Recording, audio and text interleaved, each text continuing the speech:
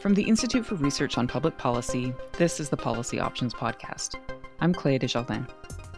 Today on the podcast, I'm joined by Jude Walker, Professor of Adult Education at the University of British Columbia. She recently authored the new IRPP research publication, Poor Cousin No More: Lessons for Adult Education in Canada from the Past and New Zealand. Here's my conversation with Jude. Thank you, Jude, for joining us today on the podcast. Thank you for having me.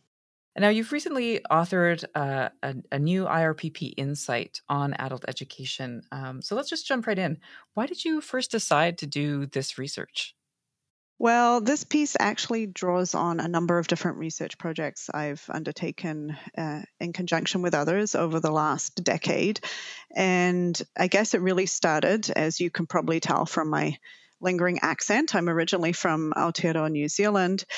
And for my PhD dissertation, I was really interested in how adult literacy in particular had become a policy focus of the government and what had led to that and what the country had been engaged in. And the piece also draws on research in Canada in looking at some of the initiatives, particularly over the 1990s and the organizations that were pivotal, particularly in adult literacy across the country, starting in the 1970s.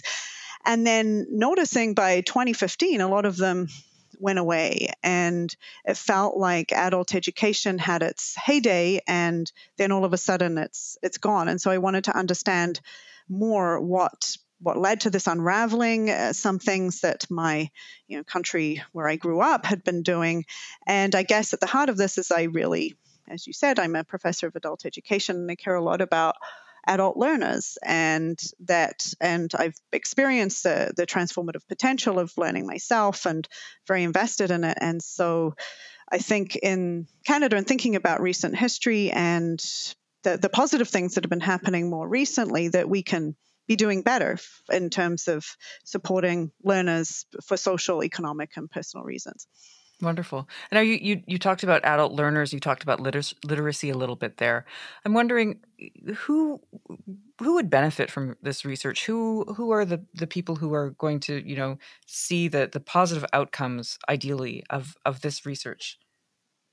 Well, I guess this research is looking at adult education policy in many ways, and some of the initiatives that New Zealand has undertaken and what Canada has done in the past. And I guess my main takeaway, I hope people will take from this, is an expanded understanding of what we mean by adult education. So in many ways, to really help fix some misconceptions I think there are in the general public, and in some ways that adult education is just for a small number of people. It's just remedial education. And so really to expand our understanding of what adult education is. And in terms of who the research could be for, and we'll get into the details, I guess, as we move forward, I would say, given that, we're all adult learners, we can all benefit from adult education, that it's for everyone in that sense, right? Mm-hmm. And when you say adult education, some people might have in mind, literacy or the occasional type of training. So what else should we be considering when we think of adult education? What does that term really encompass for you? Well, I guess for me, it refers to any education of adults that fall outside of what we might understand as higher education or university education. But even to address the question of adult literacy, what we've come to see in the last few decades is that even literacy itself is not this, you're either literate or illiterate, or it's equivalent to a ninth grade education, but rather it lies on a continuum in terms of how we can all develop our literacy skills, and is contextual. So some of what has been driving policy in recent decades have been the OECD assessment of adult skills. So the more recent program of international assessment of adult competencies, or PIAC, which indicates that sometimes a majority of people within societies have struggles and needs in learning and in literacy, right? So to kind of expand what we understand as adult literacy and also adult education, not just for the marginalized, not just for the few, but as we are going through our lives and our working lives, to engage in learning that can help us to further in our careers and support us in our professions and what have you. Mm-hmm, mm-hmm. And just thinking about, you said these learners are in areas that often fall outside of higher education, that this education might be remedial in some way. The paper touches on the concept of stigma and talks about how adult learners and teachers of adult education are often stigmatized. Why is that, do you think? And what can we do to help kind of change that feeling and combat that stigma? Yeah, so it's a question I have thought about a lot and I feel quite strongly about. And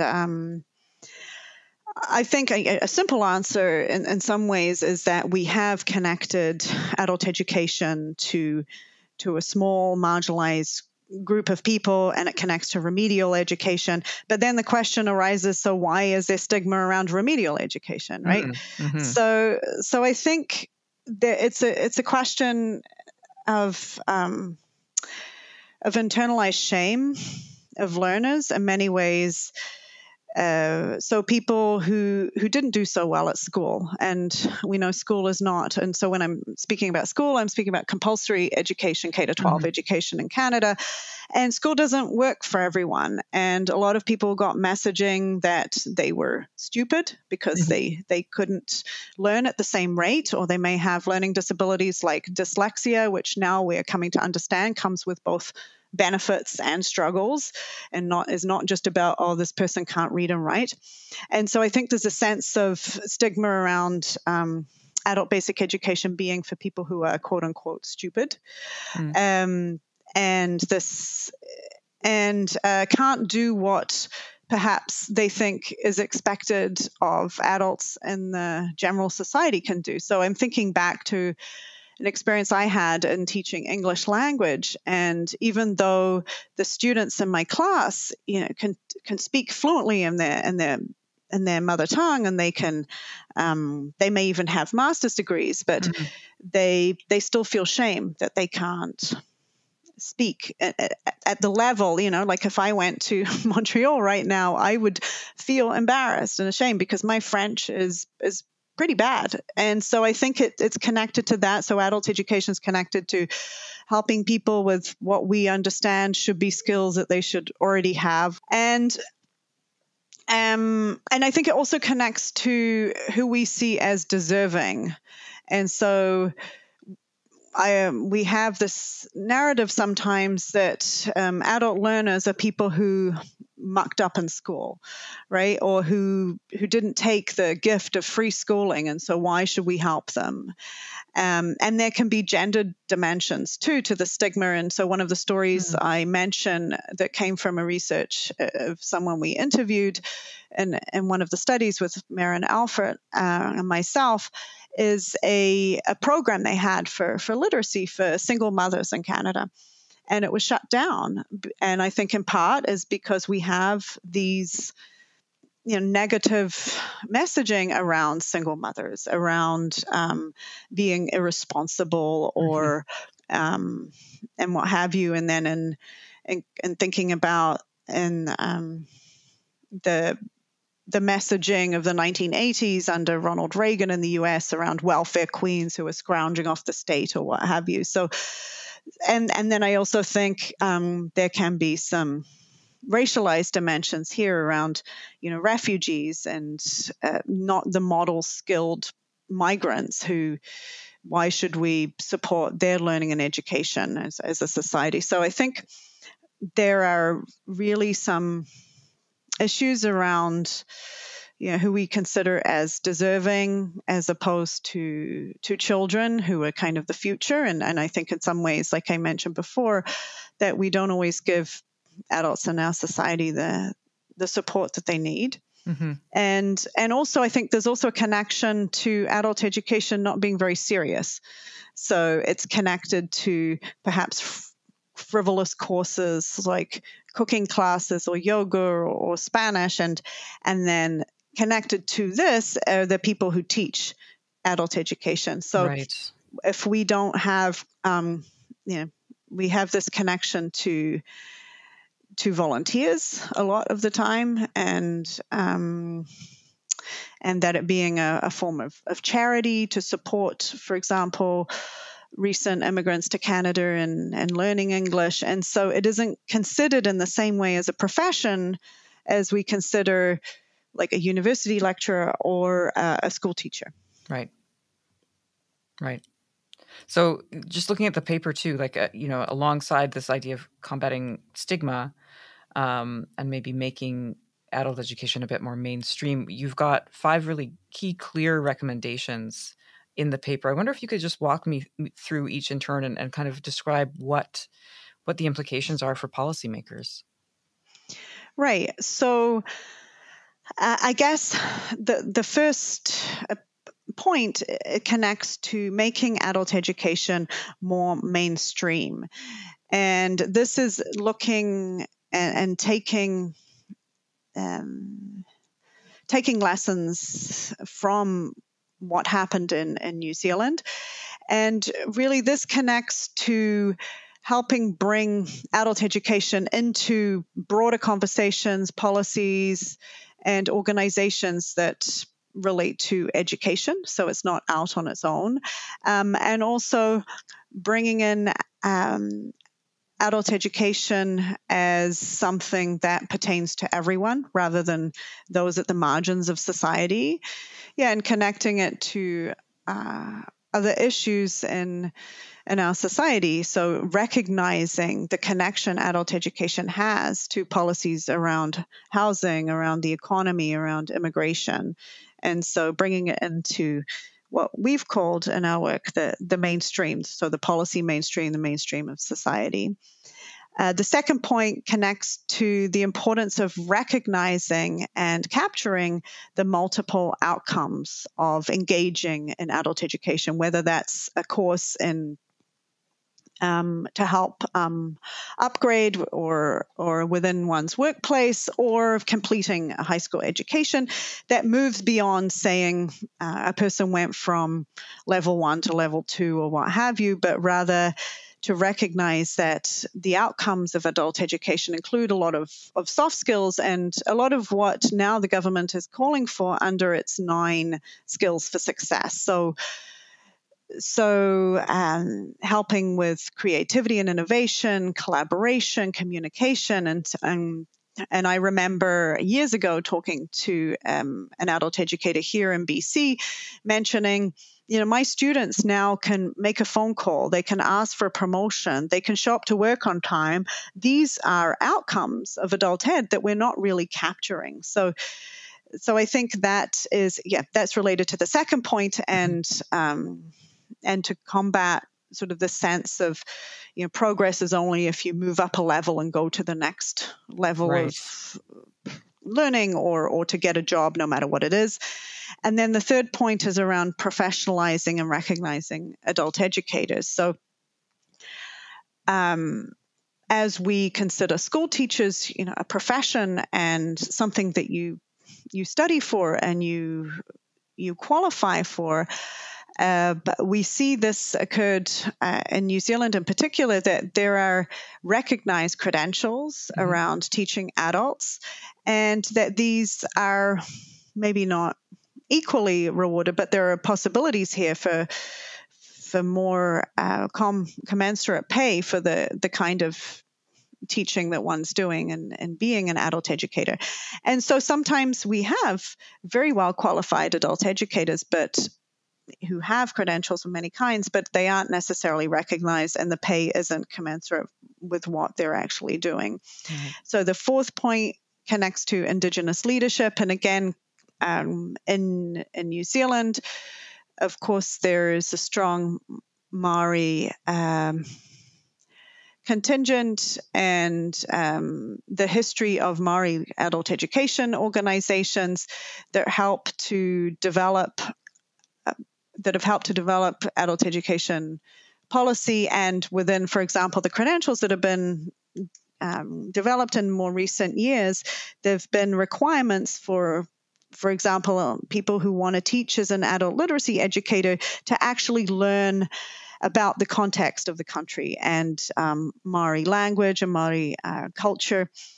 So this connects also to the creation in New Zealand of 3 Maori universities or learning centres, wānanga, that offer free courses for everyone. So my parents, and who are in their 70s, my sister, who also teaches adults in English language, have all taken free courses around Maori language and culture through that.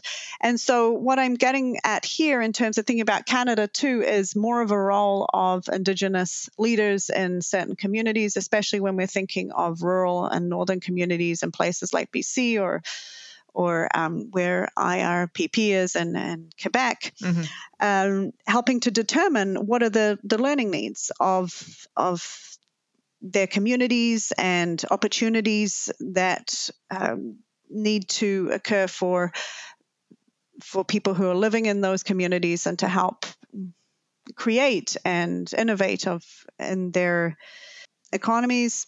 Mm-hmm. And then I guess the final point is around national coordination and sharing. And so as we know, Canada is a huge country and it's a federal system, which is very different from where I grew up. It's a very manageable place with only 5 million people.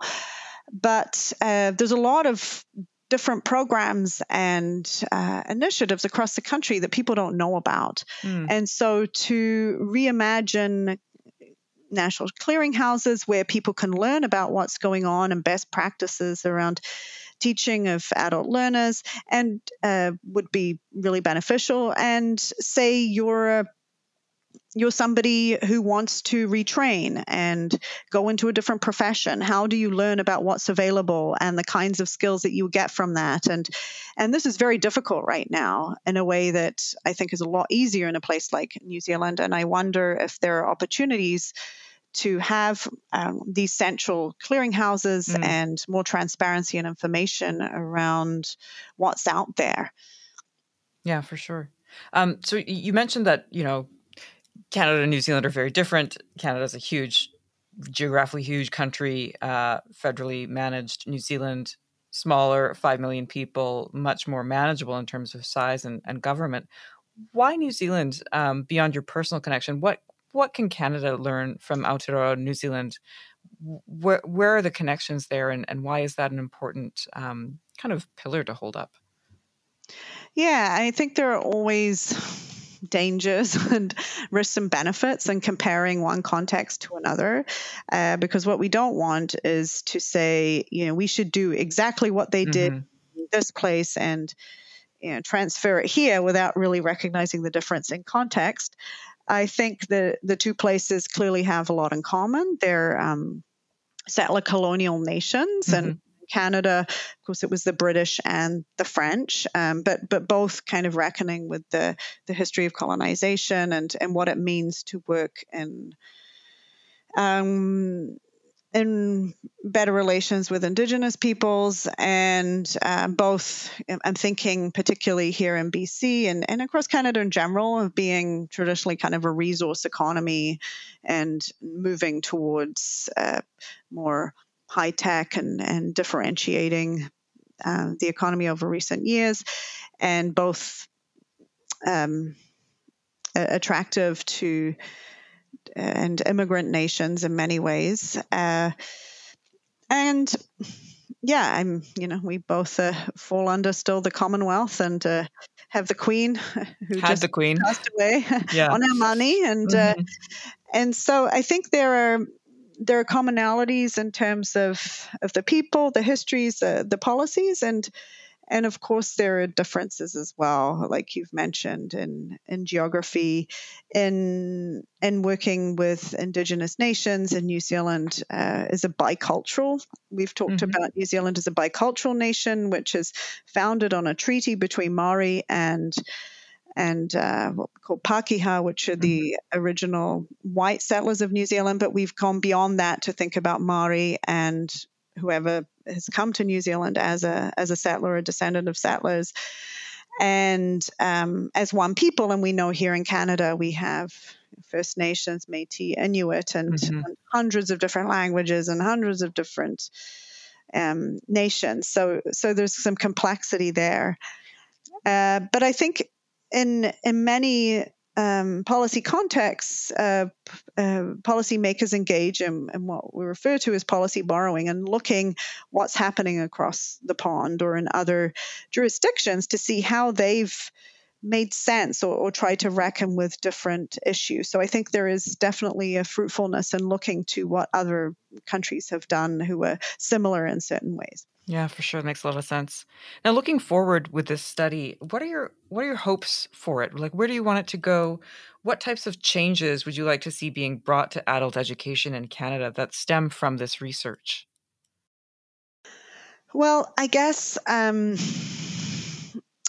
I think overall it's policymakers to pay more attention to adult education and the core role it plays in all of these other aspects of our lives, and to recognize that there are ways to better share what we already know. So, for example, there are a lot of great programs in adult education across the country, and we don't really know about them, unless we live there. And so I think what I would hope is to move forward on more, like I said before, more national coordination and sharing of what's out there, more transparency so people can access what's readily available.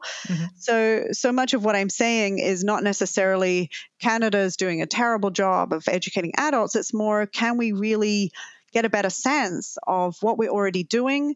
Can we do a better job of consulting, particularly with adult educators, about the positive outcomes that connect to these skills for success, and that what we're getting from these programs, and to support that and to further support that, and to recognize the professional learning of educators, and for that to be recognized across the country. And as we know, being in Canada, even internal credential recognition has been such a battle. And we think about these labor market agreements. So I guess that's a hope to really contribute to that conversation and say, we should have a mechanism for recognizing the qualifications people bring across the country in terms of being educators and teachers, and to support initiatives that are out there with our Indigenous leaders and communities, and developing new policies and programs, and working with educational institutions and organizations. For example, like here in BC, we have the Indigenous Adult Higher Learning Association, and bringing them more into the conversation of policymaking as key stakeholders, and better identifying what the needs are and how we can better meet those needs. Now, looking presently across the labor landscape in Canada, we're seeing a lot of talk about the current labor shortage. That's maybe a result of COVID, maybe it's the result of an aging workforce. There are lots of factors at play. I wonder, is adult education a way of solving that? Would new training help adult learners fill those jobs and fill different roles than they traditionally would have in the past? And do you think improvements to adult ed in Canada would help us avoid seeing another type of labor shortage like we're seeing right now? Yes, that's why I would clearly I'm biased in that arena, and I think it's really interesting what's been going on over the last couple of years, because there seem to be these two issues and I'm not an economist in any stretch of the imagination, but in terms of these skill mismatches, right? So it seems from what I understand that employers just are not finding qualified people.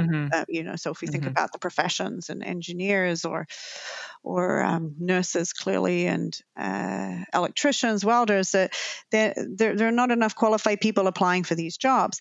But in the other, again, I'm getting much of my information from the media on this, but we see, the great resignation of people leaving jobs that kind of in the service industry, for example. So I go to my local cafe and it's closed at 3 because I don't have staff, right? And so that isn't that there aren't enough people in our society who don't have the skills to work there. It's more thinking about the jobs themselves. So in connecting to adult education, I think in terms of helping workers to redeploy to different industries that are needed and retrain is crucial. And I think this connects to a better understanding of what, again, thinking about these clearinghouses and transparency around what's out there, what kind of programming people could access to, say, leave the oil and gas industry and move into these green technologies, which is what we should be doing. And to support this redeployment is crucial, right? And again, this connects to the professionalization of adult educators and wanting to attract the best people to be teaching. And so we often talk about in the field of education the holding up on a pedestal Finland. And I don't know if you're familiar with this, but it happens in education all the time in terms of, Finnish education system. When we're talking about the K-12 education system is the best. And they always do best on these assessments, like PISA is the main one. It's the for 15-year-olds and how well they read and write and can do mathematics. But what we know about the Finnish system is that it's really hard to get into teachers college, or what we say. It's you need a master's degree. It's a competitive program. Wow. We don't do that here. We don't have that social status connected to childhood teachers, and which is a shame, because it kind of reflects, what do we value? Do we really value learning in our society, the learning of children, and even more so the adult educators? So I think this connects to the importance of attracting good people to the field in becoming adult educators.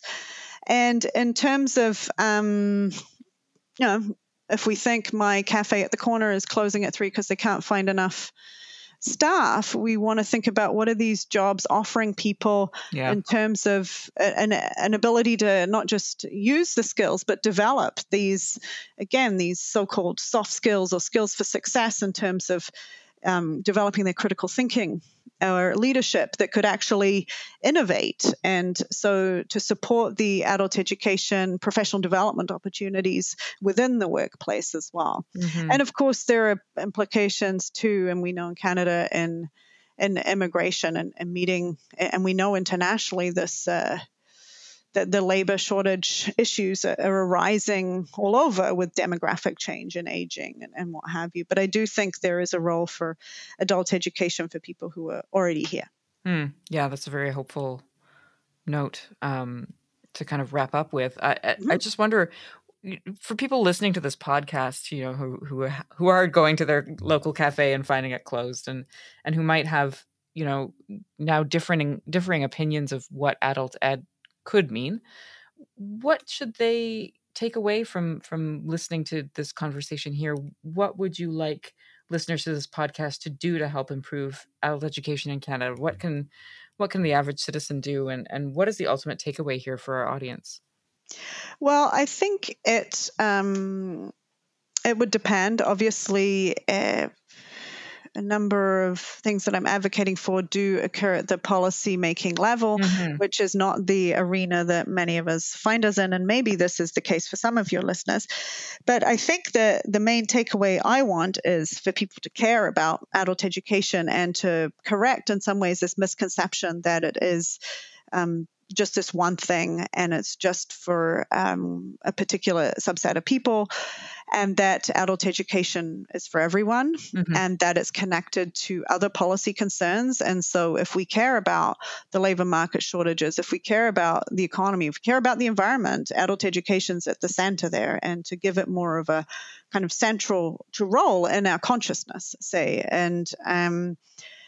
And that, I guess, connecting back to the piece I wrote is the importance of learning from our past in Canada, and what worked and what didn't, and what we might want to do next, and in looking to other places to inform how we might want to make changes in our policy, in our programming, and in our societies. Absolutely. Well, Professor Walker, thank you so much for joining us here on the Policy Options podcast. I really appreciate it, and I think this is a really important study that I hope many Canadians will take to heart. Well, thank you very much for having me. Thanks again to Professor Jude Walker from the University of British Columbia. To read her study, head over to irpp.org and check out Poor Cousin No More, Lessons for Adult Education in Canada from the Past in New Zealand. It's part of our research program on the future of skills and adult learning. Thanks so much for listening.